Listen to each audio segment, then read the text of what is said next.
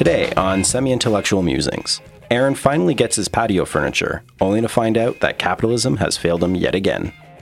We chase fatherhood through the labyrinth of Minos to the barren deserts of Mad Max. And as we examine patriarchy, we slip across Freud.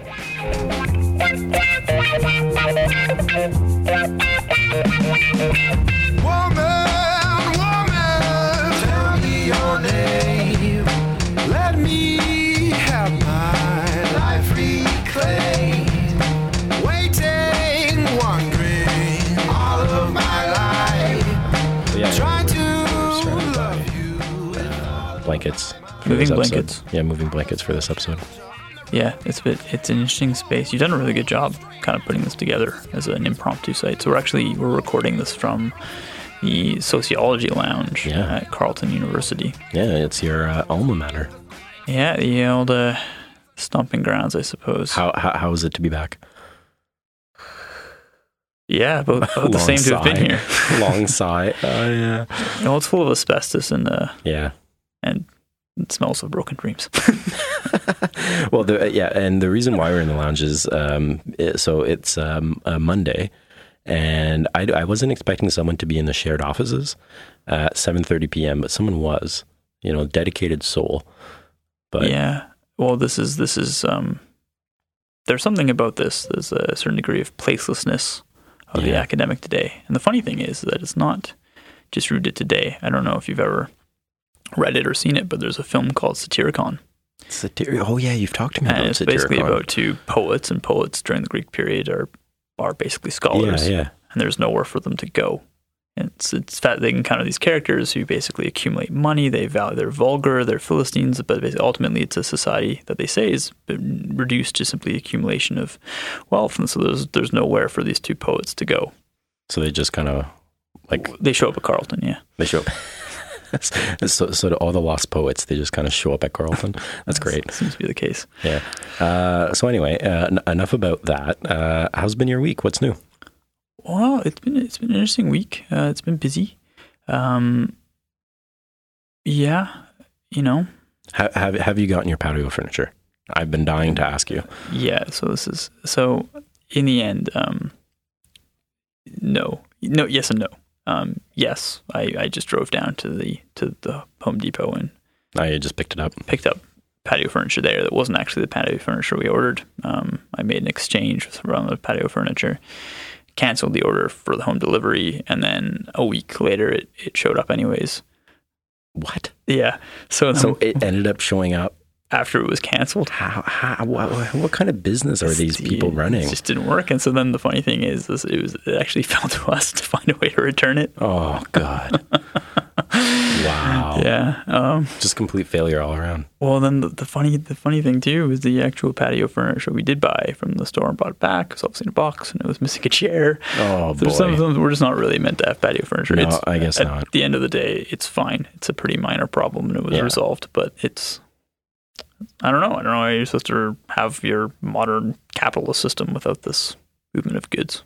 Well, it's funny because since the last episode, Mel and I have been really paying attention to shipping.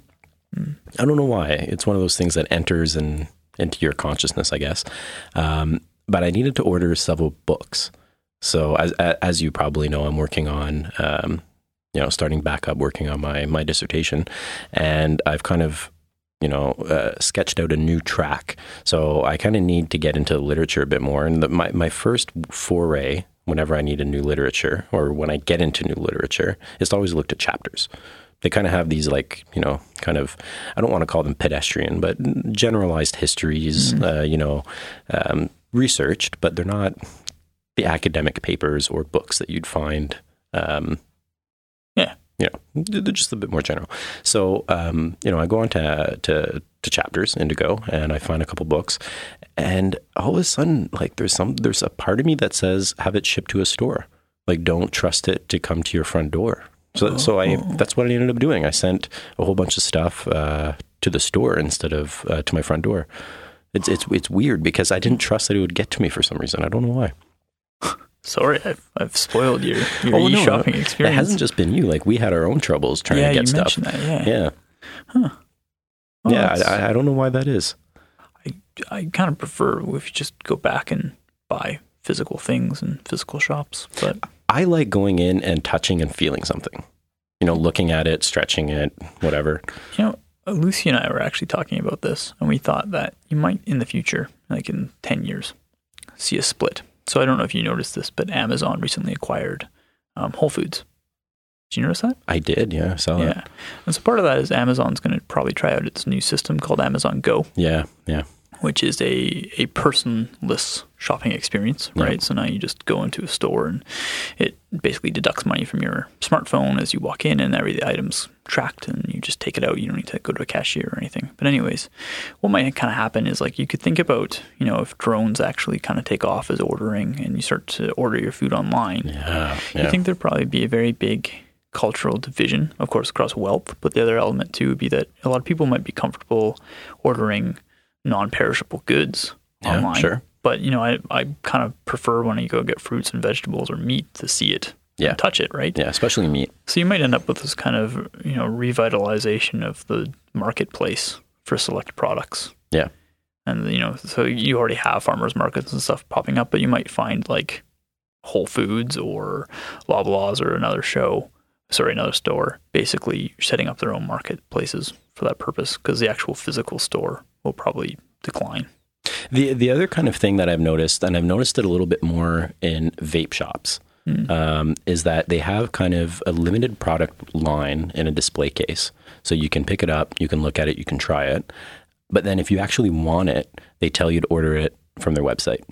And like the idea is that these are small stores. They don't have like the capacity to store stock. They don't want to take on the insurance risk of having massive amounts of stock, in a brick and mortar. So they contract out these kind of secure warehouses, and it's actually like contracted out shipping. So you basically, and I've seen these companies, they're a little bit, they're not well known, but you can find them.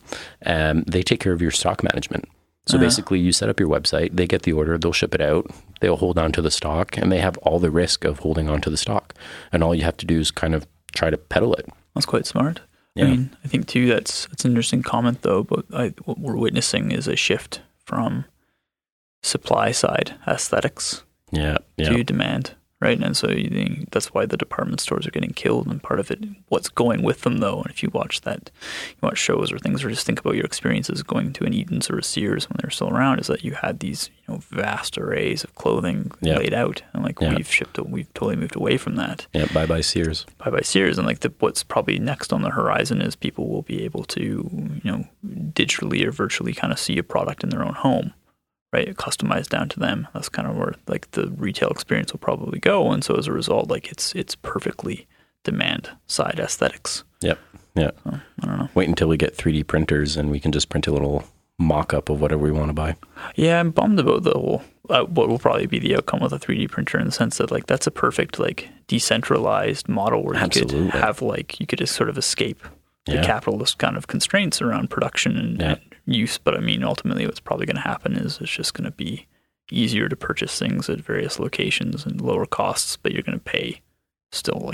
Basically what I'm trying to say is chances are there'll be intellectual patent rights for each bit of code that'll be for printing a product, which means you're not actually going to escape that. Yeah.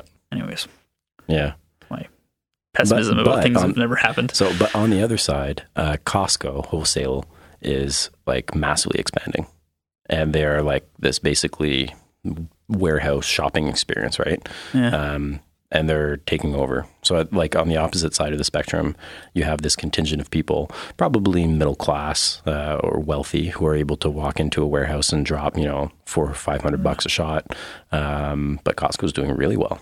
Yeah. So. I think you're probably, that's an interesting kind of, you're right. It's a middle class kind of you've got 2 to 3 kids or something. You've got a family, right? And that's why you go to Costco, you buy in bulk. Yeah. And as things get more expensive and costly, you'll probably see those things continue to take off as people continue to try to be middle class. Yeah.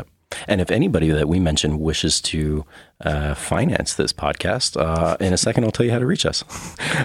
But welcome, everyone. This is Semi-Intellectual Musings. We have a special guest co-host with us. I'm Philip Primo, and we're joined by... Aaron Henry. And Aaron's with us for the third installment of his mini-series. So if you're new to the show, this is the podcast that looks at social sciences, humanities, and arts, and we do it through connecting the published world to your everyday life. We review books, we review articles, and we put them in conversation with stuff that we feel can appeal to you, or that you can kind of, know, have gone through. Could be a feeling, could be a particular moment in life. So Aaron has put together a mini-series that we started looking at a few weeks ago. The first episode was around survival and the millennial condition. The second episode picked up on this notion of the wolf. And today I think we're going to be talking about the fatherland, that kind of thing.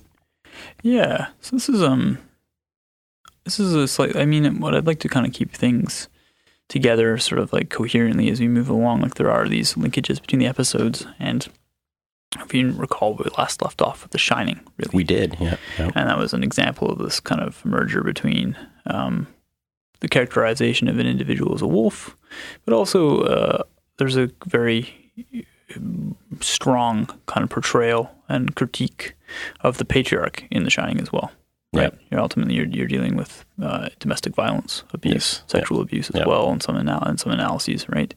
And ultimately murder. And so this kind of takes us into this other theme called the fatherland, and revisiting what seems to be a resurgence, and it's definitely never gone away, that's for sure, but there's definitely a resurgence around sort of authoritarianism and patriarchal power. And that we're going to sort of explore that expressed upon multiple lines, but initially the whole idea for this sort of episode came out of a failed essay. All right. Before we get into that failed, because we all have failed essays, many. I want to tell everyone that how they can reach us. So we are on Twitter at _SIM_POD. You can email us at semiintellectual@gmail.com. Our website is thesim.podbean.com. We are on iTunes, we are on Stitcher, we are on Google Play. And Matt, who's our regular co-host, isn't here tonight. He's expecting his first child. But Matt has been dutifully manning our new Facebook page. So you can find our Facebook page at The Simpod, all one word. We're going to take a short break, and when we get back, we're going to talk about that failed essay. Cool. I'm the soul challenger, I'm the road damager. Now behold the cold and the straight magical. Cause the sky brings fires and the strong grow weary. The heroes built blood in a blast and a fury. Pray on the power and pray to your father. Cause all of the quakes in the universe resonate to your heartbeat and your faith. Now break it on down for me. Hey everyone, welcome back to the show. Philip Primo here, joined with Aaron Henry, and today is Aaron's third installment of his mini-series. We're going to be talking about the fatherhood, the fatherland, that kind of stuff. Aaron had a story for us about a failed essay. Sure. So why don't you lead us into the discussion with that? Sure. So I suppose kind of the reason why I sort of returned to this theme of the fatherland was that it was actually the name of an essay I tried to write, and I kind of found it in my document folder a while ago. Oh, yeah, those famous folders. Yeah. So I was digging back through it, and part of the reason I was digging back through it with sort of the intent of trying to look for it to see if it was still there, is that I actually tried to pen that essay before my first daughter was born in 2013, and my wife and I are expecting our second child. And that whole essay actually kind of came out of this sort of bizarre problem. There was kind of a couple of problems expressed in it, or I was trying to express it, and it didn't work ultimately, which is why it just why it's called a failed essay. Yeah, that's just it. But ultimately, one thing that I had the experience of, and I think it's an insight. There's a quote by Bertolt Brecht, who kind of mentions the same thing. But ultimately, we have an interesting problem as children. And our problem as children is that we don't see our parents as people. Like human beings? Like we don't really see them as human beings. And in some ways, this is a a glorious thing in the sense that we have a tendency to embellish our parents, to ascribe to them, sort of supernatural traits in some ways. And that goes both ways. That goes in terms of we can elevate them. We can also make them out to be far worse than they actually were. Yeah. And even though we might be aware that we do that, we don't realize we do that until that supernatural power is diminished and ended. And ultimately, that's usually once your parent dies. So what you're saying is we don't necessarily see our parents as parents until their death? We see our parents only as parents until their death. And then we start to realize that there's a human being. Oh, okay. And so this is kind of this thing that when I was thinking about becoming a father, was that this seemed to be a challenge, was that I had sort of wondered as soon as, and it works the other way as well, and that's quite important too, and this is something that I can say, is that as much as I try, I see my daughter as my daughter, right? Right, yeah. And so there's this other kind of relationship is that, and eventually that's fine for now because there's a whole deal of guidance and care that needs to be exercised over a 3-year-old. Yeah. But, when she gets older, 20s, 30s, it's going to be very annoying for her that I don't see her as anything but a daughter. Right, yeah. And try as you do, you probably will fail to achieve that sort of reflection. And so for me, this was one angle, was that I somehow desperately kind of hoped that I could write this essay before she was born, which means that I'd be speaking to her not as her father, but simply as me. Right. Yeah. And there's, what comes to mind when you say that is an episode in Star Trek: The Next Generation, where Edison Crusher's father leaves him a note. It's basically like a video thing before he was born, basically saying, hey, you don't know me yet. You're not even in the world yet, but I'm your dad. Here's a little something about me. Right. Yeah. So that's kind of the idea. And of course, what that might work in case if you never actually meet your kid, right? And I think you mentioned too that there's sort of many Greek myths and Greek stories, especially around the Trojan War. This was actually something that occurred, was that there'd be these letters left for basically, and Atwood does such a wonderful job of critiquing this in Persephone, right? But it's ultimately Penelope, where, you leave pregnant women and children at home and you go to war, right? And so the nice thing about Atwood's work is she kind of says, well, what's happening at home as you wait here for Odysseus to get his shit together and come back, right? Yeah. So it's very, very well done. Yeah. But the point is too, is that might work if you never actually, unfortunately, meet your parent. But once you meet, this is where the project fell apart, is that obviously for me, I could give this to Harriet and say, this is from me before I knew you. But for her, it's like, well, I'm reading it and I know you now, and this is just your usual shit, Dad. Like, what is this nonsense? What is this? Yeah. So that was one way in which that project fell apart. But the other expression there, and it's one that I'm kind of revisiting, is that I would have to say that I and both my wife too have had a lot of anxiety about forming a family. And for me, there's a lot of anxiety because there's a lot of responsibilities, there's a lot of pressures, it raises the stakes so much in relationships, it does all these really complicated things. But one thing for me that was also worrisome was that in a lot of ways, and we have a lot of interesting social theory on this, but the family is actually sort of a site of sociopathic behavior. And I don't mean that in a perverse way, really. But what I do mean is, one thing people will say to you is that, when you're about to become a parent, is that there's nothing you won't do for your children.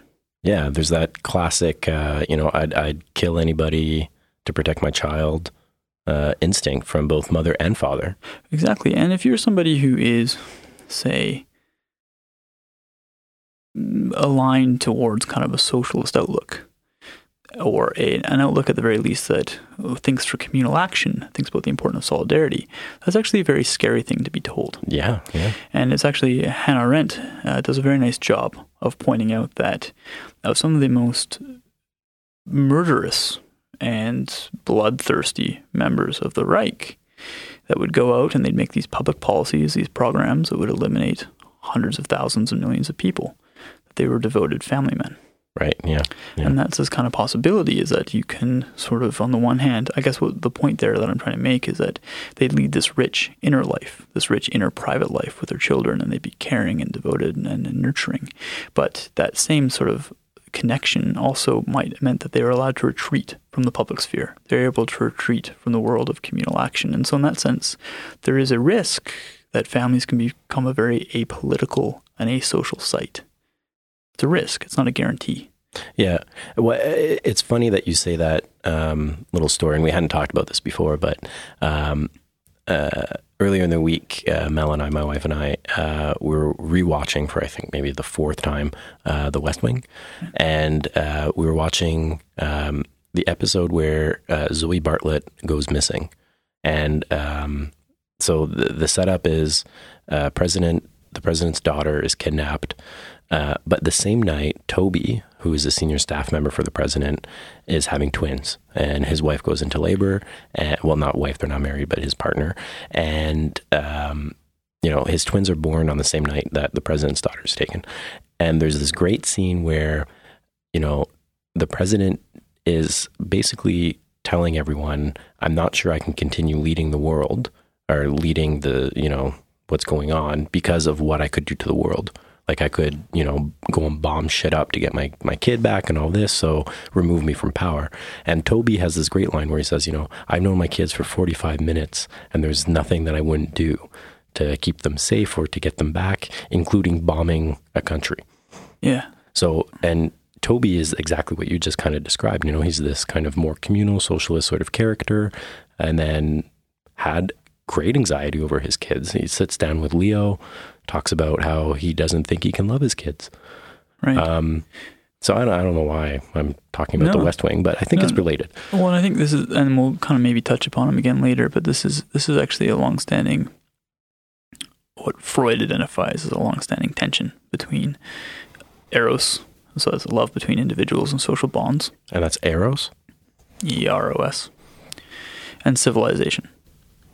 And his claim is that for modern civilization to exist, to function in a way that we behave cordially towards each other, that we obey laws, and that we basically don't just engage, Freud's very pessimistic, engage in mayhem and murder, it requires that the bonds between individuals, love between individuals and the family is relatively weakened in relationship to this social bond to what would be considered a state construction.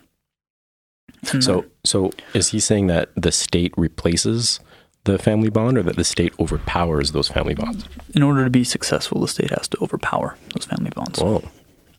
To an extent, it can't eliminate them, because if it eliminates them, then people won't form families and they won't come together. But the important point, and there's so many different television shows about this and books about this and movies, but basically is that you must form allegiance to the state before you form allegiance to a family, right? Is the idea, is that there's always a conflict between the individual and they need to protect their family or to do right by their family and what's in the interest of the state. So in something like the construction of patriotism, would that fit in with what Freud is kind of saying? Well, this is sort of the interesting thing about Freud, and I want to touch upon him again in this episode because he's a bizarre character in so many ways, but he does have some interesting insights during the time that he's writing. But one thing that he's very concerned about is basically the relationship between patriarchal power and state authoritarianism. And this was something else that kind of happened with this essay, was at one point kind of revisiting it, was a strange image. And it's kind of this image of something that could be possible, that probably happened, but you can't actually guarantee ever did. But this idea that you might see a young man in some foreign field fighting some war, he gets shot, falls face down on the earth, and as his brain starts to slowly basically shut off and the neurons fire off and the synapses all go, at some point in his brain there would be this little piece that would talk about for the fatherland, right? And especially if he was actually German, this would be the truth, is that they basically were told to fight and die for the fatherland. And so you have to I kind of imagine that, what's that project that's able to put somewhere in your gray matter a notion of an allegiance to something called the fatherland that would lead you to war, and would also, whether you thought about it or not, would exist in your dying brain and would have led you to that situation. And this is a long-standing kind of theme, is that how do you end up with people going to war? How do you end up with people committing violence? And if we explore this, there is sort of an interesting lineage here around the fatherland as an important site. So, for instance... Yeah, okay, I can see what you're saying about this now. So there's a few states that actually do refer to themselves as fatherland. So the Reich is an obvious one, but Estonia does. Okay. I think Sweden does as well. Sweden. At one point, it's in the anthem. So you can say, it's obviously the more correct and less loaded term to refer to a relationship between an individual and the state. What is it? I think motherland. Motherland would also be what was Russia's, and that's also got some very interesting connotations in terms of reproduction and power. But the other example would be a patriot. Right, yeah. Oh, yeah. And so I thought about that, and the interesting thing about the word patriot is that it's actually derived from Greek. It's got Greek etymology, and it is roughly related to the word patrios. And patrios, it roughly translates... Patrios, yeah, okay. Translates to love of one's fathers. Love of one's fathers. So the root of patriot is actually a connection to, again, some sort of patriarchal figure. And, we can probably retrace the etymology even more than that, but in the context of the United States, we always say the founding fathers. Indeed, we do. And so this gets to this kind of interesting, what I thought was sort of this interesting problematic, because on the one hand, the way the traditional family is constructed is that it's led by a patriarch. This is an endorsement of that at all. It's just simply the fact that that's conventionally how it's understood, right? And I think there's some interesting cultural critiques, and there's not just cultural critiques, there's actually some concerted efforts to move away from that model in obviously a variety of forms. Yeah. One of the kind of most interesting things that I've kind of come across on my radar is intentional families. You heard of that? Intentional families? So the idea is that we don't, obviously the longstanding kind of claim is that we don't choose our families, right? We're just born into a relationship. Yeah, we don't choose our parents. But this idea is that you would have groups of individuals who come together, who, you could be, for instance, you could be in a relationship with somebody and have a kid, but the people you'd surround in those kids and you share a house with or share a life with will be selected. So you have people who basically, you don't have grandparents necessarily, you've got people that you've picked to be part of this intentional family. Okay. So it's a way of kind of disrupting this notion of kind of social bonds that are created by bloodlines and creating more of, again, the word is intentional, selecting these social ties that you think would be the most beneficial and nurturing to your kid, I guess. So this might be an aside from what we're intended to talk about today, but it seems like on the one hand, when you choose your siblings in this form, you're giving up the ability, or you're giving up those social skills that are needed to deal with those siblings. Yes. Because, okay. This is the flip side, right? Is that basically, and there's always, this is kind of this interesting claim, or this interesting element, is that the families are, I think, I don't really like him, but Zizek kind of makes this claim about liminal dirt. But the idea is the families are messy and complicated, right? And sometimes they're just assholes. Maybe sometimes the people that are in your family are just, I don't really have big experience because I've got a very small family, but are assholes, right? So that's this possibility. You got to deal with these asshole siblings or so on and so forth. But yeah, you're right. I mean, this is part of, again, this is perhaps on the one hand a disruption of a family model that has, strict patriarchal kind of power at its root. But in that disruption, we're also looking at kind of that further retreat into yourself, or that selectivity over relationships, right? Perhaps it's the modern, the family version of the block. Okay, how about we leave that family aside for a second, and get back on track. Where do you want to take us after looking at the etymology here? Right. So what was sort of the understanding there was that the word patrios links us back to love of fathers, which means that the initial connection back to the state is expressed through some sort of order of patriarchy. And what I'd kind of like us to get into is I'd like to explore, on the one hand, how these things that might seem removed from each other, the potential latent sociopathic expression of the family and construction of the state as authoritarian projects, are actually historically quite connected. What do you mean by historically connected? Historically and in contemporary society. So let's think about this together for a moment and think about what is the image of the patriarch? When you say that, what kind of comes to mind is, a male, first of all. All right. Generally probably white male. White.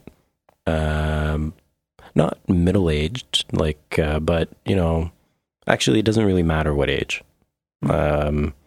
Strong. So someone who's physically adept, smart, right. Conventionally smart, but also just on the brink of kind of breaking. Someone who just pushed a little bit either way could either be very aggressive or fall apart crying. I don't know. That's kind of the image that I have.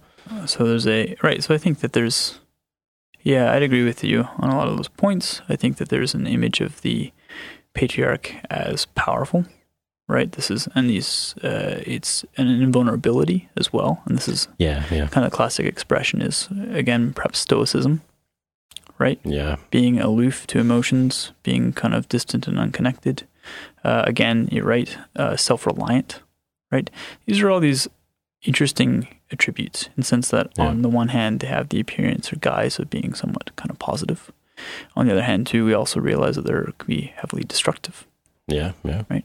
And so I guess the point here about this linkage is that on the one hand, when we think about sort of a patriarchal figure in a family, for Freud, this is where we kind of get back to Freud identified something quite interesting, is that and we should probably preface this with a lot of things. There's a lot of things that Freud got very, very wrong. Yeah, probably. He was a very curious guy in a lot of ways. He was quite prolific as well. Very prolific, quite witty. I don't know if you ever kind of heard this anecdote, but I guess obviously by the time he was sort of I think in the late 80s, he'd sort of aroused the attentions of the SS, right? Yeah. And they came to his house and they took all of his books and robbed his vault. And they stole thousands of dollars from him, right? They confiscated it because he was Jewish. And when they leave, he says, that's the most I ever got, or that's far more than I ever got for a house call. The other thing too is basically he noticed that word got to him, Freud, unfortunately they're burning your books in Berlin. Right. He says, well, 1,000 years ago they would have burnt me, so I guess we're making progress. Right, so he was very witty. He's quite a funny guy in a lot of respects. But again, that kind of shows like a stoic sort of philosophy, right? Right, and so the one thing that the Freudian circle did, and they wrote about it at length, was that there was this connection for them between societies that had patriarchs, patriarchal power, and connections to the state. And for them, this is actually one thing that the Freudians did that was quite interesting, is that they continued to draw reference to and critique the parental figure. And probably one of the most interesting essays that they do this, that Freud does this in, is in Civilization as Discondensed. And it's actually the very beginning. He writes this long little essay on what he refers to as the oceanic feeling. Right, yeah. And on the one level, what he's talking about what people feel, or what he assumes they feel, when they have a religious experience or connection. But what's critical about that essay, and quite interesting, he says that it's not, ultimately what's at root there is a feeling of wholeness, a feeling of security, a feeling of connection that's rooted back in parental figures. Interesting. And his concern, and the concern of the Freudians in general, the Freudians, whatever, was that this same parental kind of figure, the supernatural protector, was actually a very usable figure for mass politics. Oh, usable for politics in what way?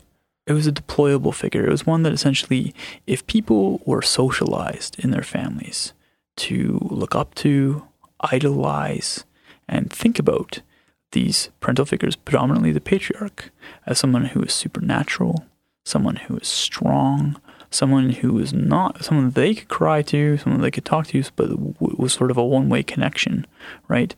That ultimately this is sort of a ruthless, calculating figure. And we've spoken about these type of figures before. Yeah. Right?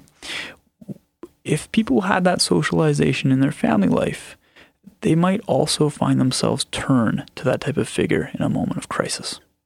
So they never so basically Freud had written about and thought about the possibility of Hitler before Hitler took power. Right, yeah. And the other kind of thing that I was thinking of is the linkage between, the state on one hand, the patriarchy on another, and then how Freud actually gets picked up quite predominantly in things like marketing. Yes. So that kind of subconscious, that layer of messages that are sent through marketing to instill a feeling. I think maybe I'll talk about it soon, but I have an example that kind of combines these four elements. But I think what I want to hear you talk about a little bit more is the relationship between the patriarch and the state. Right. So what kind of develops after Freud makes those claims? Right. So, and actually Freud gets taken up by the Frankfurt School as well in this regard. Adorno writes Max Adorno writes an interesting book called The Authoritarian Type, or I think The Authoritarian Personality. And essentially it's the same idea that in moments of crisis, in moments of uncertainty, people do try to find this sort of supernatural character. And so for the Freudian circle, writing in the late 20s and early 30s, right, when they started to really develop these theories, obviously it was fascism, and it was the rise of the Third Reich. And this is so it's not remarkable that the Reich takes on the mantle of the fatherland, right? Because ultimately the whole sort of persona of Hitler was this expression of this gentle, benign, but ultimately powerful, all-powerful father figure. And then you think too, back to the sort of the Greek roots, love of our fathers. So this is this actual sort of infatuation that, dependent upon modes of socialization, that the patriarchal power becomes, on the one hand, expressed in families, and it can be a very violent expression within families, but it also becomes the violent expression within states. And in both cases, and this is the interesting thing about the Reich, both in terms of a family structure, but also in a state structure, one of the key components of that patriarchal figure was control over the reproductive rights and bodies of women. Yeah, and I think that's one of the first kind of things that happens, right? It's definitely, it gets expressed on the one hand that reproductive power gets appropriated through a project of eugenics, obviously, right, which is ultimately a claim to reproduction. But the other part of it, too, is that I believe it gets mandated that you need to have a certain number of children for the fatherland. In fact, it's as many children as you possibly can, which, of course, is also, which makes abortion becomes, I think it was obviously not legal. And it becomes, unless, of course, the eugenic project steps in, right? But for the most part, the idea was that if you were Aryan born, you should be having as many children as possible, and you need to be. And again, there was actually a very strong push to have women in the domestic sphere.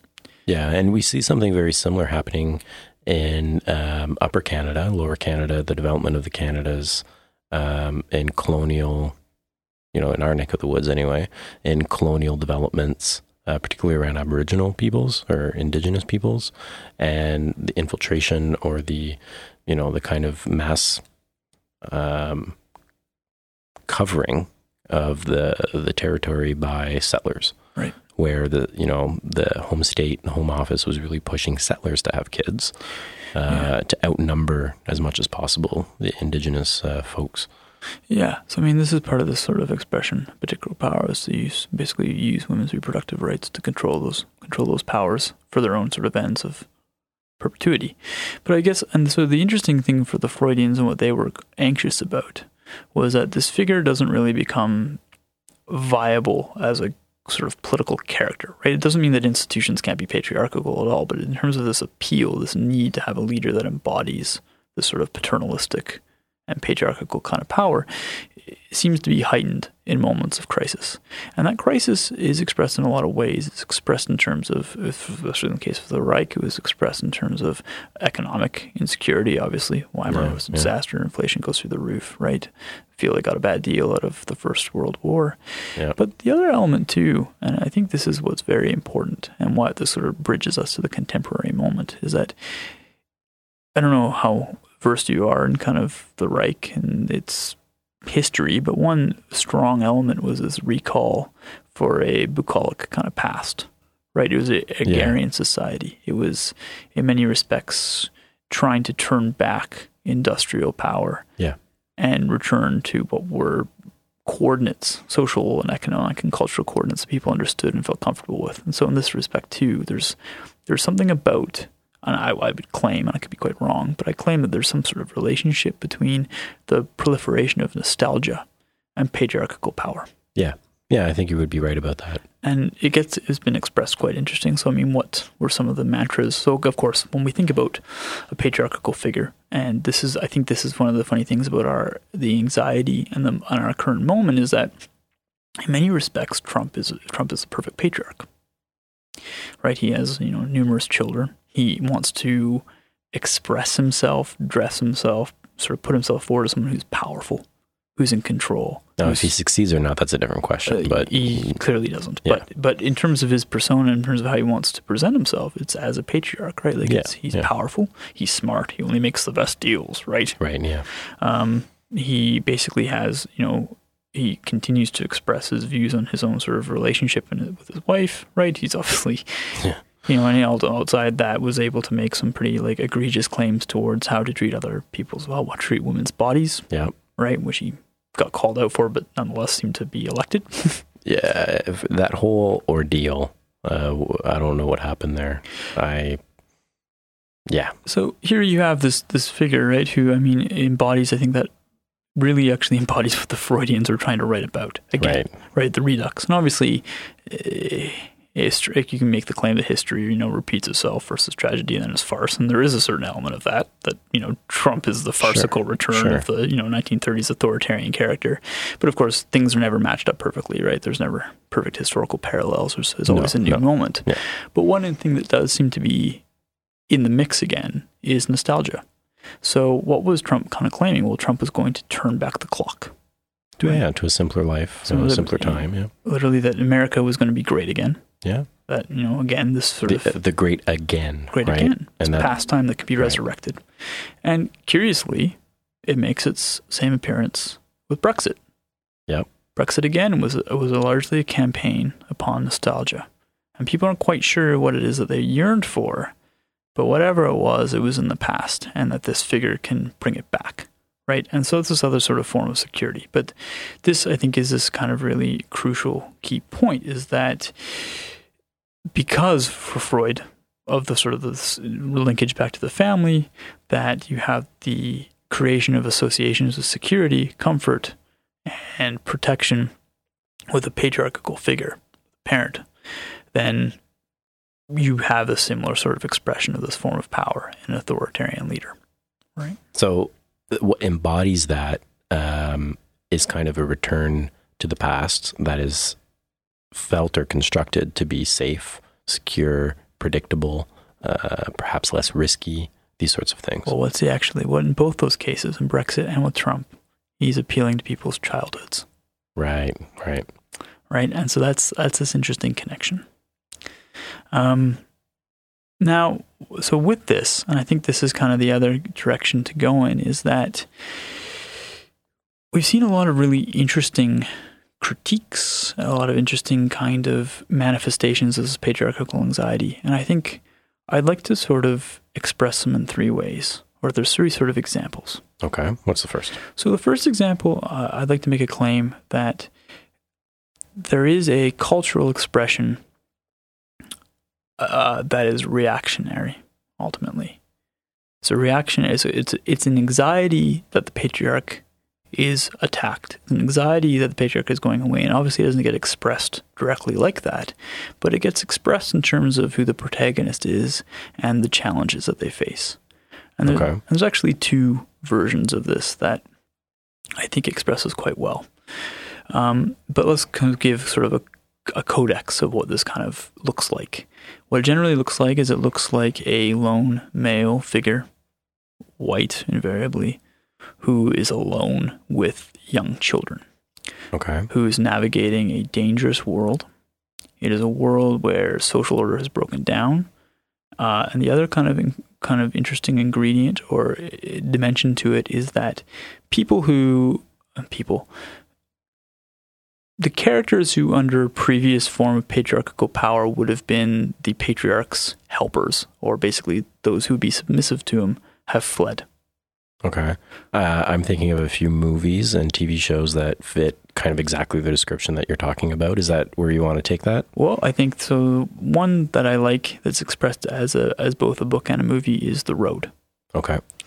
And so The Road by McCormack is essentially it's a dystopian. It's marketed as a dystopian story. It's the idea that a post-apocalyptic America has been bombed or something. And we're never quite sure what happens. I'm pretty sure it's a nuclear attack though that causes. But shit has gone down. Yeah. It went badly. It went bad. And so you have this figure basically where you've got a family of 3. You've got a wife and a husband and a son. And the story was quite simply a story of basically this guy, this father, trying to guide his son to safety in the South, right? Okay. Because they think there's more food in the South, that it's a safer place to go. But the start of that story, where it begins, is his wife committing suicide. Oh. And so the theme there, again, is this idea that ultimately women have left, right? They're abandoning the patriarch. They're abandoning the family, right? It's a very conservative message that essentially, in the absence of that, then it falls down to this sort of lone individual to take care of the young, to basically secure the continuity of the family, continuity of basically themselves, right? That's the knowledge of bloodlines. Right. And so they do so by violence, right? And so largely it's a violent action. And you need to engage in your own sort of sociopathic behavior at the family level to secure your existence. And it's a great book. It's a great movie. It's very entertaining. But ultimately that theme is quite compelling because, again, there's this whole other sort of side reality that's kind of connected to it. On the one hand, the novel reads, and I've heard other people say this, is kind of a grandfather reflecting on an uncertain future. Right, yeah. Right, Yeah, it's fear of what's to come. And because obviously it's not really the fear of the nuclear bomb, it's far more about the fear of disorder and a disordered family, right? Disordered power, disruption. Basically a fear of the unknown and the unknown future in particular. So then the other kind of theme that comes up with this, or is kind of related to this kind of theme, sorry, that was a bit redundant, is actually The Walking Dead. And so I'm going to say a few things. I like that show a lot. I'm also a reader of the comic books. Okay. And they differ a bit, right? They do differ a bit. They've connected on some key points. But I also think it's kind of, I'm not going to balk to say that in the comic books especially, and it gets watered down, I think, in the TV show, but there's actually some kind of misogynistic themes within Robert Kirkman's kind of vision. Kind of? Very. Okay. And it ranges on a whole number of points to basically female incompetence, inability to make tough choices. But the most, I think, profound and important example of this is that really the first few comics and the first few seasons actually follow an arc of Rick being abandoned.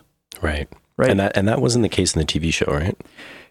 Well, it's similar in the TV show. In both cases, both the comic book and the TV show, ultimately his wife Lori engages in infidelity, right? As a spoiler, in the comic book, both Lori and the child die. The baby. Oh. They both get killed. For a number of reasons, you don't put that into a TV show. Right.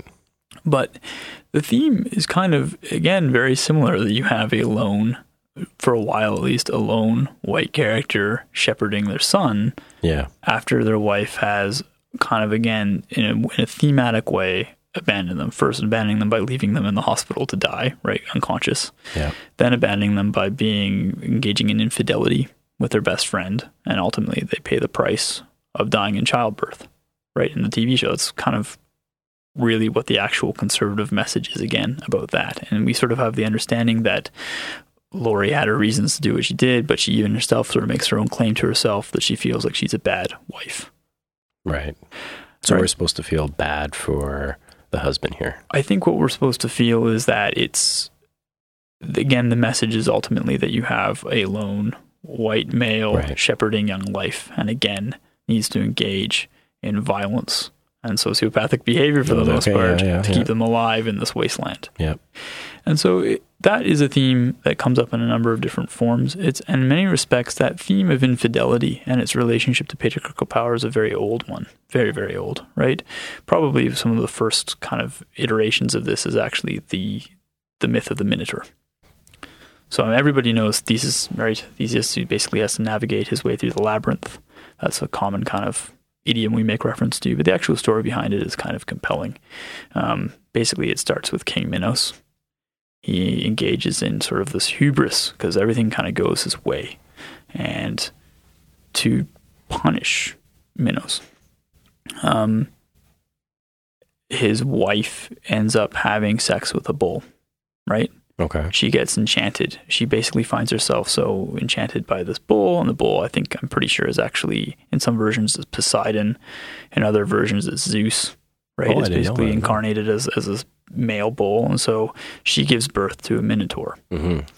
And King Minos is so compelled to, he doesn't, even though the Minotaur is a monster, it's part of his bloodline, so he builds a labyrinth to contain it and puts it in there. But in some respects, his need to keep the Minotaur actually increases, and his desire to have the Minotaur increases after his son, his firstborn son, his only other son, is killed. So again, the situation of despair. And again, infidelity, right, in terms of how this bloodline gets perverted. But ultimately, his son, who's named Androgenes, which is interesting in itself, is killed at the Battle of Marathon. And as a result, to preserve his bloodline, he basically needs to feed this Minotaur, right? The Minotaur has this constant hunger for human flesh, and so he continues to take tributes from Athens, right? Ultimately, the end of the Minotaur comes at the hand of Theseus, but the reason why Theseus actually is able to do it is that he's assisted by Minos' daughter, Adriana, who basically helps end the curse of the Minotaur, helps end this bloodline by giving him, she gives him the ability to navigate through the labyrinth, and he promises to marry her. Okay. So there's kind of the theme there that ultimately the bloodline, again, is both perverted by women, and then it's undone by his female child, and he loses his only son and heir, who happens to be a man-eating monster. Right. So ultimately, this is this kind of long-standing anxiety, right, about the protection of patriarchal lines, and also, but truly too, the expression of the limits to preserve patriarchal power, to the point that you build a labyrinth to keep a creature inside, and you basically demand tribute of Athens like every 7 years to send, I think, both men and women over to be eaten by this creature. Yeah, I think you took it to the extreme on that one. Like that's quite extreme. But I want to. The other probably important point to mention too is that it ends on multiple lines. So I don't know if you know that other part. The crucial twist of the story is that Theseus, when he comes back to Athens, says that he'll get the sailors to raise a black flag if he's alive, or if he's dead, and white ones if he's alive. And so as to signal that he came back to his father, who's watching, and he forgets that he made this arrangement. So his father sees the black flags and throws himself over the side of the building. Also on the way back, he basically just totally abandons Minos' daughter. He said he'd marry her and leaves her on an island instead. So she gets nothing as well, despite betraying her father. Right? That's again kind of the other theme. Right. So it does follow the arc of a classic Greek tragedy, but I think the moves that are required to get there pick up on that anxiety around the patrios and the collapse of the patrios. Collapse of a state. Right. That's ultimately what happens as Minos collapses. Let's go on with your other examples. Right. So that was the example of what we'd look at as the reactionary form of anxiety, right? That this patriarchal figure is under attack, and this is when the patriarch is under attack, it leads to a disordered, chaotic world, right? And states end and structures collapse, right, through post-apocalyptic scenarios. Right, yeah. Pretty extreme. And I think your next example is literally a post-apocalyptic kind of scenario. This is sort of a different take on this, and this is but this is the other thing that we see, and I think it's a very important critique, and it's an interesting critique. Ultimately, I don't think it goes to the root in the same way that our third example does, but it's still an interesting one, and that's basically to reveal the fragility of this figure, right? And there's lots of different kind of mediums that have started to point this out, and it's an important message. But it does this in two ways. So a good example of this is actually Mad Max: The Road to Fury, right? And I think some people who love the Mad Max series had problems with this one because they felt that he was overshadowed by, Imperia Furiosa and all the other kind of lame sort of reactions to the movie. But what the movie did really well was actually picked up on kind of two dimensions of patriarchy that I think are very important. So if you'll recall, if you've seen the film, one of the sort of the big forces involved are the war pups or the war kids, right? And basically, those are kind of those. They're skinheads. They're skinheads, and they're all pale, basically dying. They're basically all terminal, right? Like some of them have the character who introduces us to this kind of life, right? Yeah. Is dying from cancer. He's got 2 tumors on his neck or whatever. But the interesting thing about them is that they're all in awe of basically the warlord, right? Who is the patriarch? Who is great lengths been gone to construct him as a patriarch. We're introduced to that fact at the very beginning. Yeah. And this is part of this point that I think is quite important, because on the one hand we have this sort of cultural reaction. I think a lot of people are right in pointing out that there seems to be a resurgence around patriarchy, right, in a number of different ways. It could be sort of the men's rights group thing that's kind of taken off. Yeah. It can be people who talk about taking the red pill and going their own way, right, which is like men going their own way movement or something. Okay, I haven't heard of that one. Very misogynistic kind of undertones in these sort of projects. And what's interesting about this example is that ultimately you have hundreds or thousands of these skinhead kids who are dying, who are not at all served by the warlord in any real conceivable way. Like forgotten. There's a scene where they're supposed to get water and they just get a few drops instead of enough to drink, right? And they're disposable, right? They're basically sent into battle and killed, and they're just disposable mass. And yet each one of them is in awe to the patriarch. Yeah. They look up to the patriarch. They want to be the patriarch. And I think that's a very uncomfortable message, but it's a very important message that I think today, and I think today especially, and this is sort of these interesting kind of cultural conditions, is that we've talked earlier about millennials and survivalism. Yeah. And part of this element of survivalism is a feeling of insecurity, right? It's a feeling of fear of the unknown. Yes, absolutely. It is also increasingly an element of disruption or uncertainty of one's personal relationships, right? That one can be socially insecure. One's not sure whether we have strong social networks. In fact, there's efforts made to ensure that we build strong social networks, right? Yeah, and they're constantly being questioned. And there's a number of ways in which these sort of pressures can exert themselves. But to go back to my friend Chris, who'd mentioned that perhaps part of the survivalism is a return to the Homeric myth, is I think this is actually a really good point, is that when we think about the vision of the patriarch as somebody who is strong, someone who is capable, smart, cunning, and also I think most importantly, and this is a point of pressure I think for a lot of people, is that part of the value of being a patriarch is that you're invulnerable to your own emotions, which means you're invulnerable to others, right? Others can't hurt you, right? And so, or the construction of the patriarch. This is just it, right? And we'll get into that point on the last example. But this construction of patriarchy and this understanding of it is actually probably incredibly appealing at the moment for a number of young men. And that is an interesting point made by this film, is that ultimately that's a doomed project, right? Yeah. You'll be used, you'll be disposed of, but nonetheless, each and every one of them wants to set themselves up as the patriarch because of these ascribed values that they have. And that's, there's kind of that interesting linkage where Foucault basically says there's a fascist in all of us. Right. And I think, I think like it's a little scary to think of that in that way, right? That's incredibly scary, right? I think it's an insight we need to grapple with, because, and we do in varieties of ways. We talk about toxic masculinity, right? That's an important discourse. Yep. But sometimes I'm not sure if we're always ready to go to the root as to why someone would want to be a patriarch. That's an interesting question. Why they might pursue it, why they think there's something in it. And I think that Mad Max actually does, it's obviously a pop cultural film, but it portrays a very important message in saying that despite the appeal, that will probably just get you killed or starved or you're going to die. Right, yeah. It's a terminal longing. Right. It's an obscure movie.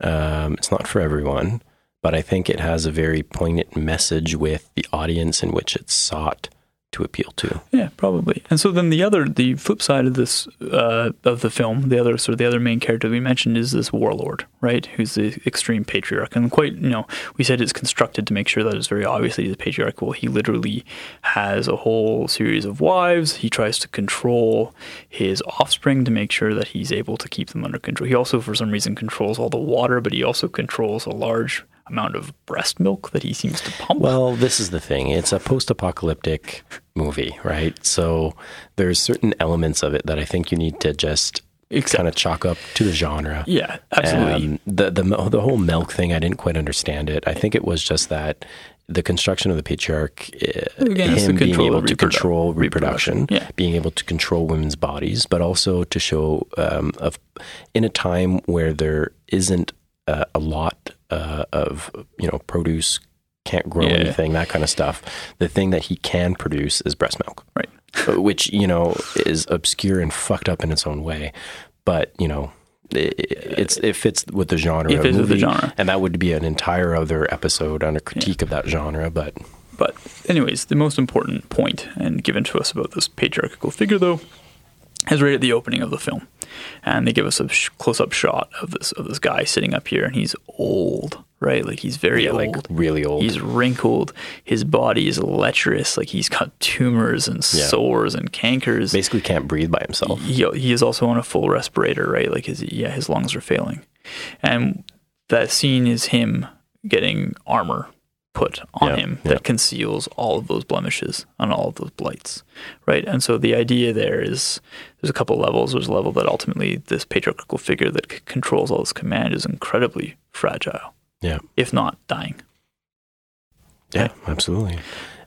And I mean, I think to push that analysis a little bit more, the movie occurs at a point of time in which the patriarch is failing, the state or the enterprise that patriarch built is failing, and it kind of is like a snapshot as to what could happen if an attempt to kill the patriarch or an attempt to overthrow the rule was timed right.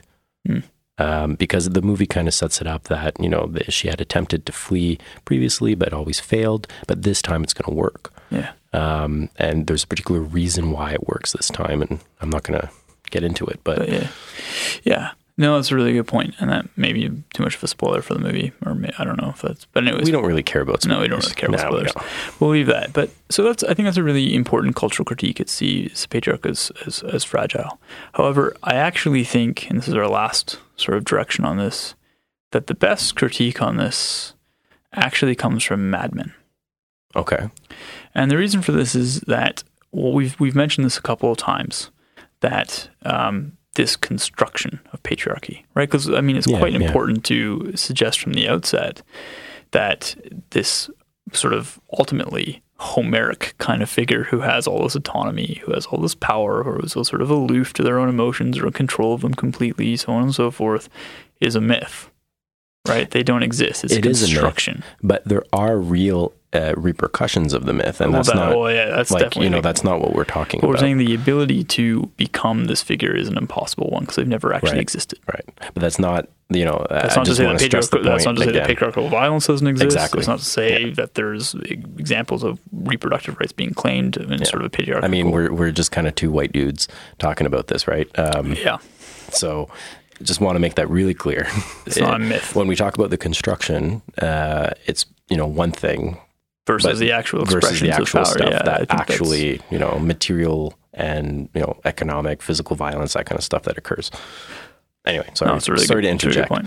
So, no, that's important clarification. And we had talked about the clarification before. So the final example, though, is perhaps Mad Men.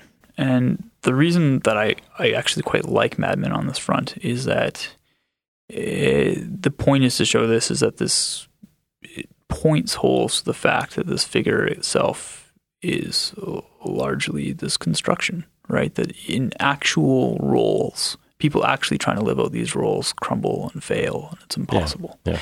And so a lot of people have critiqued Mad Men because I think there is a possibility that it could be interpreted as romanticizing a sexist past. Yep. Right? And I think that was one critique that was leveled at it. Yeah. Or also it immunes us to sexism today, right? We look back at it and say, "Oh, look how bad it was then. Like we're not there now," right?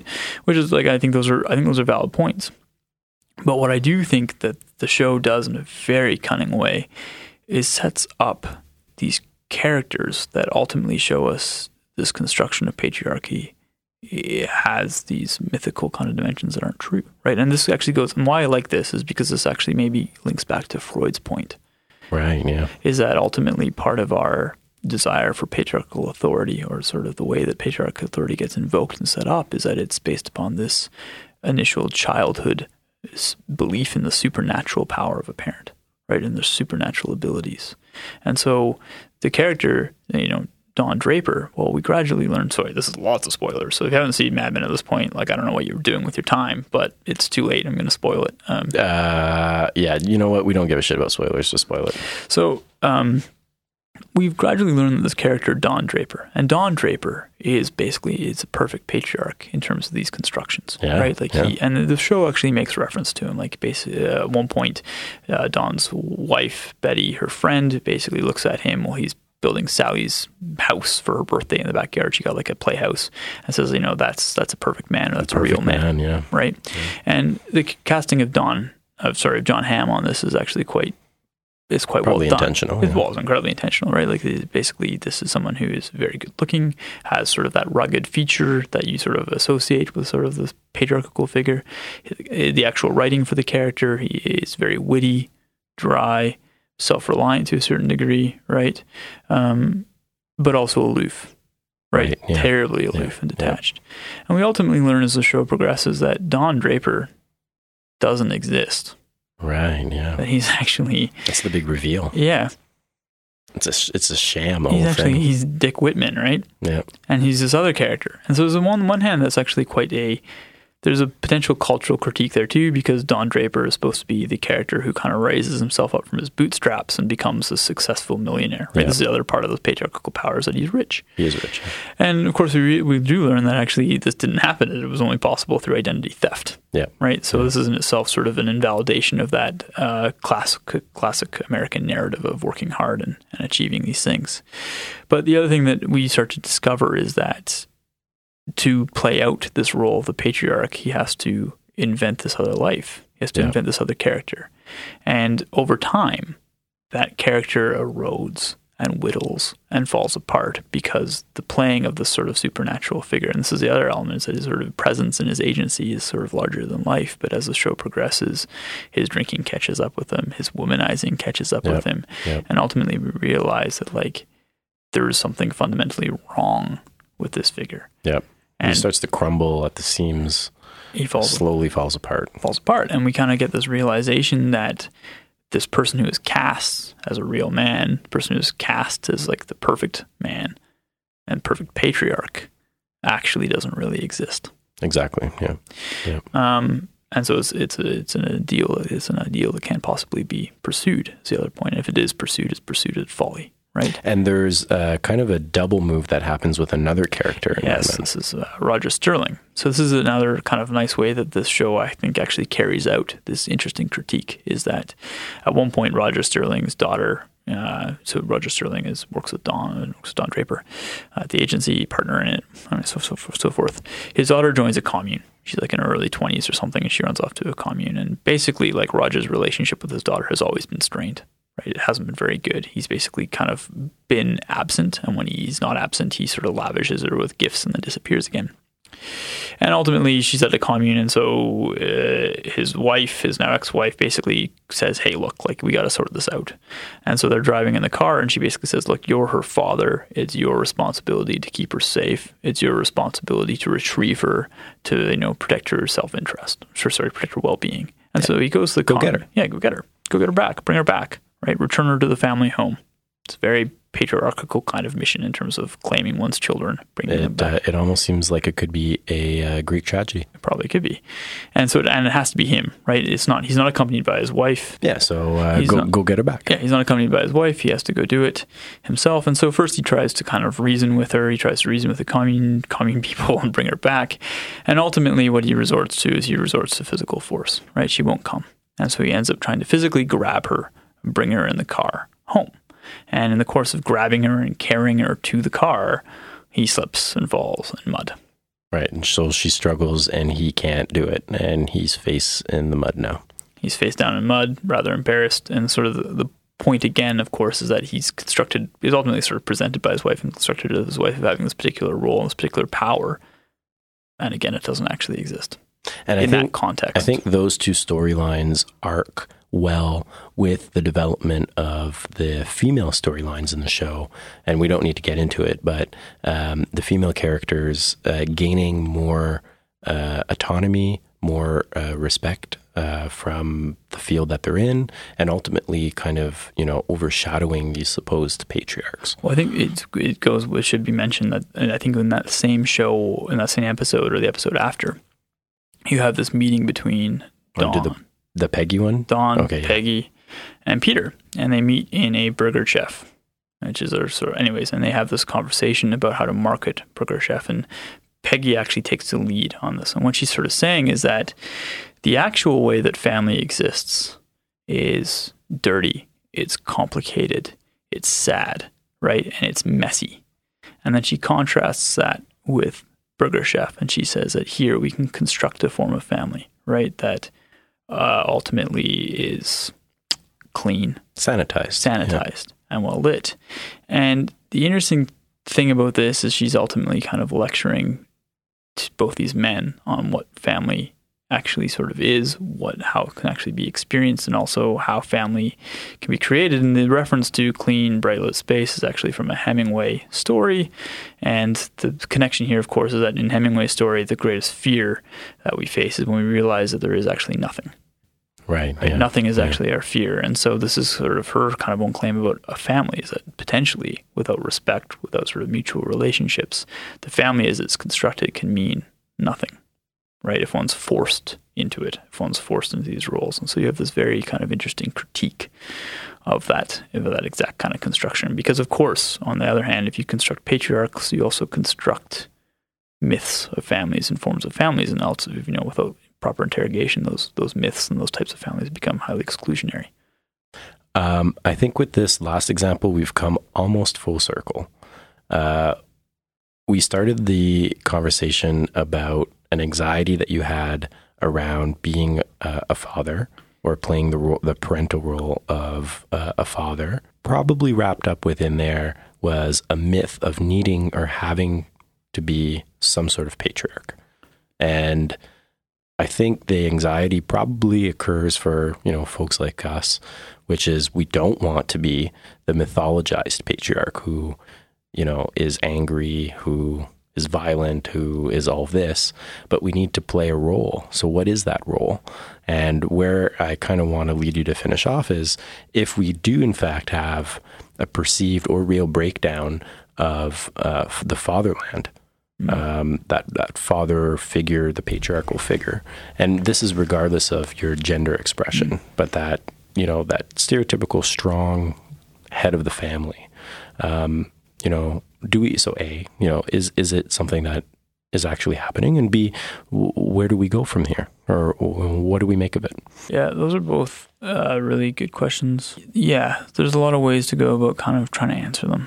And so I think with your first kind of question, is this actually happening? And the answer is yes. I mean, in a lot of ways. One thing that's happened that I think is interesting is that, a long time ago, back in the 80s, Donna Haraway wrote that essay, right? The Cyborg Manifesto. Do you remember? The Cyborg Manifesto? Right, yeah. And one thing that's like a classic social science text. Yeah. And one thing she pointed out in that is that there's something about the new, and she was focusing on networks and, basically what she's trying to anticipate is the rise of digital economy. She was talking about the leveling of sort of labor, right? And what she referred to is that every form of labor becomes feminized. And she didn't mean that women are doing all the work. She meant feminized in the sense that there's a form of labor pattern that was thought to belong to women at one point, which meant that it was precarious and discontinuous, and that one went in and out of the labor market kind of at a whim, right? And that was kind of the expectation in the early sort of advent of industrial capitalism when women got involved. It was, at least in different countries, but throughout the 19th century and early 20th century, is that women would be in the labor force for a while and then out of the labor force and sort of divided between home and work. And some of the issues that are prescient about it was noticing that this has actually happened across the board. And what's interesting about that is there's an expression here of an economic situation, right? There's an economic fact that the relationships of work that conferred sort of a particular patriarchal identity have been disrupted, right? So there's an So there's an economic reality that yes, that's definitely happened, and of course within that, and you can't. I mean, I lean towards Marxism, so I think I tend to understand that, or believe at least that, these working conditions, these relationships of production become kind of the conditioning relationships for other social and political expressions. So that's the directionality I'd go. But ultimately, when you have that economic disruption, it's paired one way or another with a social disruption as well. And so we've seen that. And I think that, of course, that what there isn't to be said is that there isn't a balancing of power necessarily between men and women. There's still pay equities. Yeah. There's the fact too that gender roles and gender relationships are incredibly stubborn and sticky. So what tends to be the reality at this point is that yes, both women and men have perhaps an increasingly similar relationship to the workforce in the sense that it's precarious, which means that you need both of them to work. But still, for the most part, women are responsible for chores, right? They do more chores than men do. Domestic labor is highly feminized. Still remains highly feminized despite the fact that, so now you've got these additional burdens that are carried on. So, I mean, you do have this disruption, and in that disruption, it's very hard to imagine this sort of 1950s patriarchal model surviving as it did, right? Which is a good thing. But as with any case of disruption, disruption produces uncertainty. And it produces kind of these questions about where do you go? And there's been plenty of sort of different radio casts or discussions about what does it mean to be a man today in terms of masculinity, so on and so forth. And I don't know if that's necessarily the most compelling question of what does it mean. I think that's, you can't really come up with an answer to that without being incredibly essentialist. Yeah, I would agree with that. But what there might be the case is that there is with this an opening of narratives, right? That all of us need narratives about where we go in life, about what it is we do, and about who we are. And I think in the past, that narrative for women was incredibly suffocating, right? And for men, it was relatively empowering and open. And I would say now that I don't think the narrative for women has necessarily completely gotten better. If anything, it's become far more complicated, right? So I think that one thing that is quite obviously expressed is that, and I see this with my friends, and I see this with my wife to a certain extent, is that if you go to work, then you're critiqued for not being at home if you have kids. Right, you're critiqued for not taking care of the house. Yeah. If you take care of the house and you make the choice to be a stay-at-home mother or something, then you're critiqued for not taking advantage of the workforce. Right, you get screwed either way. Yep. Basically, and I think that goes probably both ways for both genders. Male, female, whatever. There seems to be an anxiety over what we do with our time and our bodies. Incredibly, and so I think that in many respects, so what's happened at the moment is that whereas I'll make this claim is that I think that women have been far more active in challenging those narratives, in trying to stretch them, in trying to make them work and adapt them, and trying to come up with these different possibilities. And I think for the most part, on the other side of things, for men, they haven't really done anything. Like, the thing's been totally disrupted. The idea of being this sort of male patriarchal breadwinner from the 1950s is basically a dead notion. There might be a few cases where that still exists, and people might pursue that if they'd like, but the other half of this is that there's been very little ownership from us Right, yeah. on what that might look like, what doesn't it look like, right? Yeah. So that if there is, okay, so if that narrative's gone and that narrative should be gone, what's the new narrative? What's the new direction? And obviously, there's no one narrative that fits everybody, but there's still usually some sort of cultural generality that people kind of pursue. And this is generally, we're not at the table on that discussion. No. And What I find interesting is I always look for, when I have questions like that, because it's one of these questions that you actually need to go out and observe. It's not the answer isn't theoretical. We need to kind of observe in the real world what's going on. And I always seem to return to, what are the 14 to 21-year-olds doing? Where are they? What are they doing? And I don't know where 14 to 21-year-old men are. well, and this is, I don't really know. This is an interesting angle, and it's an interesting thing to address, because it isn't really just 14 to 20. It's carried its kind of way through. Like there's a number of young women who are professionally accomplished, who are highly educated, and they're kind of increasingly being like, I can't find someone to date.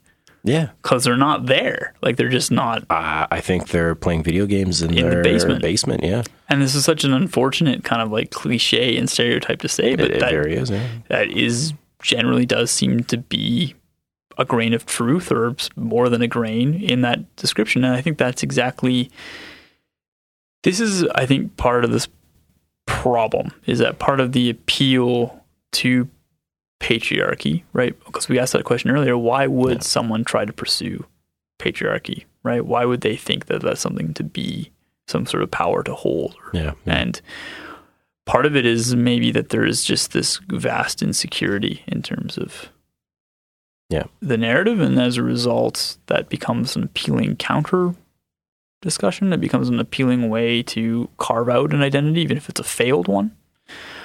I mean, I think ultimately it comes down to something along the lines of a search for meaning. And I think if the myth of the patriarch exists, as you've detailed to us and shown us several examples, then it's something that one can kind of appeal to for meaning. The implications of that meaning and that quest ultimately are that it's a failed pursuit. However, the myth still exists. The myth is there. It can be something that can be appealed to. So my last question is, if the myth of the patriarch as it stands is something that is dwindling, something that it's lost its cultural place, what does that tell us for state formation? Understanding state formation as cultural revolution. How do we go back to the construction of the state without that strong historical figure that was the patriarch or the fatherland in the case of the Reich in Germany, like you were talking about earlier? Again, so going back to kind of that Corrigan and Sayre kind of direction on construction of states or state projects. There are so many possibilities within that kind of question. I think the obvious kind of point is that perhaps most important is that, we're social creatures. And so we don't make meaning by ourselves, right? Which means we don't make narratives by ourselves. And so there's part of this reality is that there's a reluctance, I think, today amongst a lot of men to actually get emotionally involved with other people, right? Be it other men, but also with women, right? And I think that ultimately, part of that ability to kind of construct meaning and construct a different sort of state revolves around advancing reciprocity. It revolves around sort of enhancing democratic possibilities between people. I don't mean this purely gendered. I simply mean just between people. And so that might be one way to think about this. I also kind of wonder if part of the way that cultural revolution kind of plays out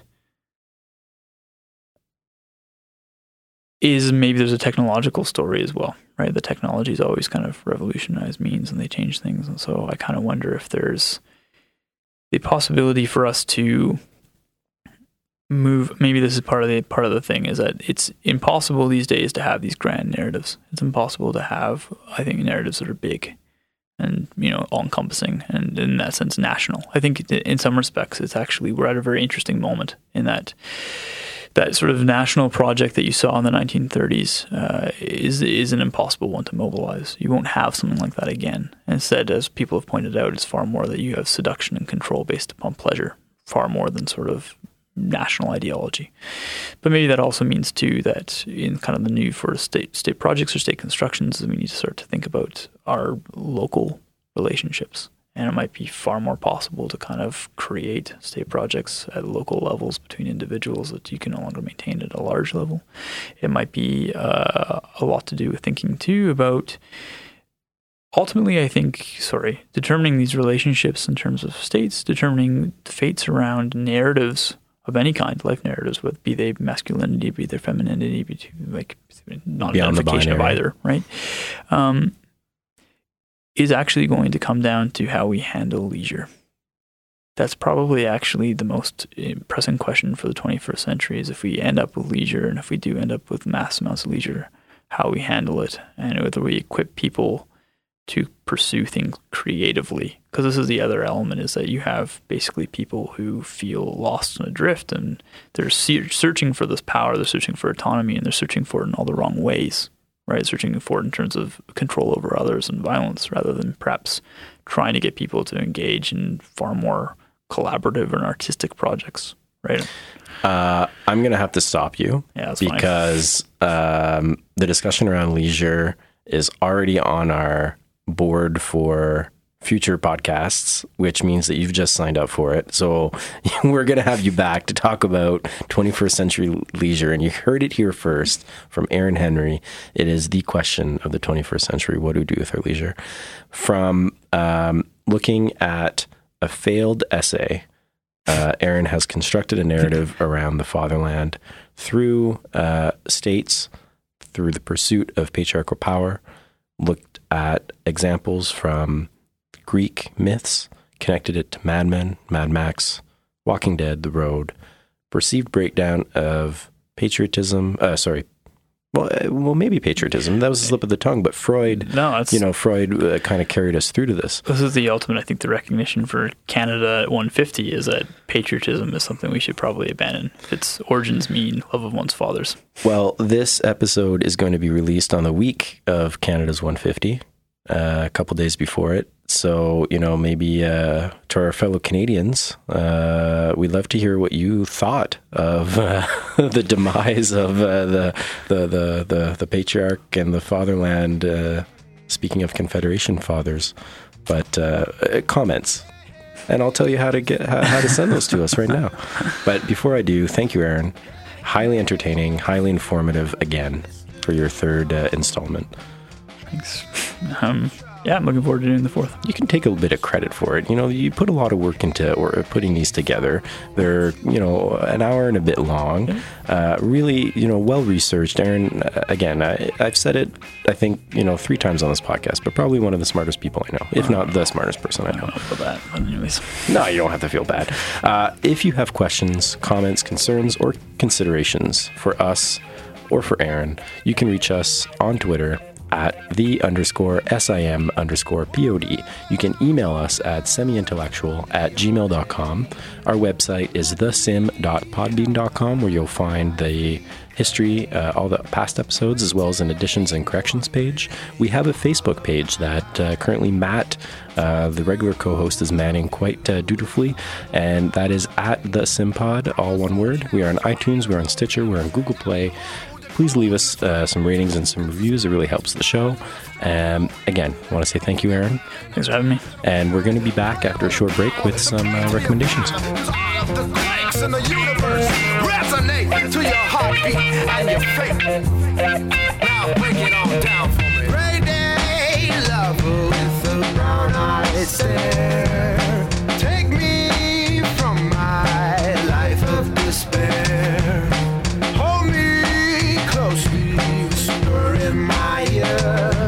I got my own reasons. I love you, my dear.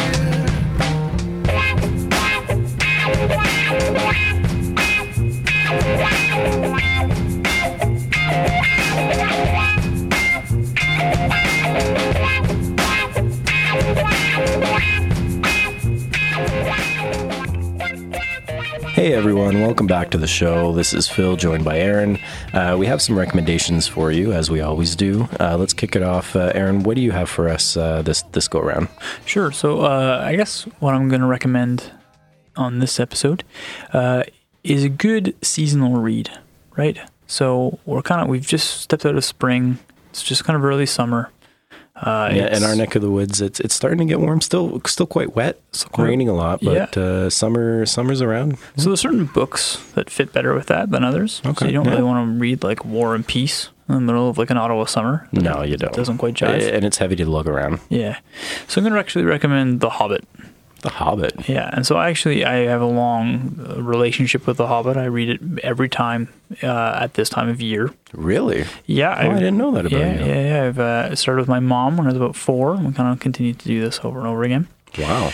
Anyways, and so what I like about it is that it's a light, kind of easy read, obviously compared to the Lord of the Rings, but it has these really great descriptions of summer in it.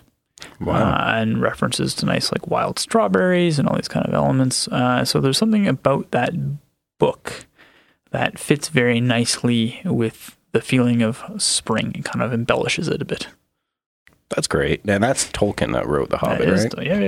Yeah. Wow. So Return to the Hobbit have nice, plentiful descriptions of spring and summer. Yeah. That sounds great. I'm going to recommend something a little bit in the opposite vein. I'm going to recommend a newly released history book, and it is by Dennis Molinaro, and it's called An Exceptional Law, Section 98 in the Emergency State, 1919-1936. Basically, the book showcases how the emergency law used to repress labor activism during the First World War became normalized with the creation of Section 98 of the Criminal Code following the Winnipeg General Strike. That sounds great. Yeah, and what I like about these history books is they take something relatively mundane. Yeah. And they kind of trace it back in, I'm going to almost say like a genealogical form, right? So like what are the key events? What are the key moments in time that really defined how something works? So in this case, probably a relatively obscure section of the criminal code, but during a particular period of history had really impactful effects. Well, and also I think that focus on the mundane is really important. Like if I recall what happened in Toronto, right? Remember the G20 protests. The G20 protests and the mass lockdown. A lot of those rights to do so, rights, quote to unquote, lock up all those people was based upon some archaic law about protecting critical infrastructure. Right, exactly. So that sounds like a fantastic project. Yeah, so I would recommend getting on board with that one. If you want to find Dennis on Twitter, he is on our feed. So he follows us and we follow him. And we are on Twitter at @the_SIM_POD. If you have questions, concerns, comments, or considerations for us, you can email us anytime at semiintellectual@gmail.com. Our website is thesim.podbean.com. Matt is dutifully manning the Facebook page, and we are at The Simpod. That's all one word. We're on iTunes, we're on Stitcher, we're on Google Play, we're on your podcatcher of choice. Please leave us some ratings, some reviews. It really helps the show. Again, big thank you, Aaron, for joining us, third installment, and we'll be back in a couple weeks with his fourth. But in the meantime, catch up on the rest of the Simpod episodes that you haven't listened to. Cool. Looking forward to it. Well, thanks a lot for joining us. See you next time, folks. Get back now, make your brain take some facts.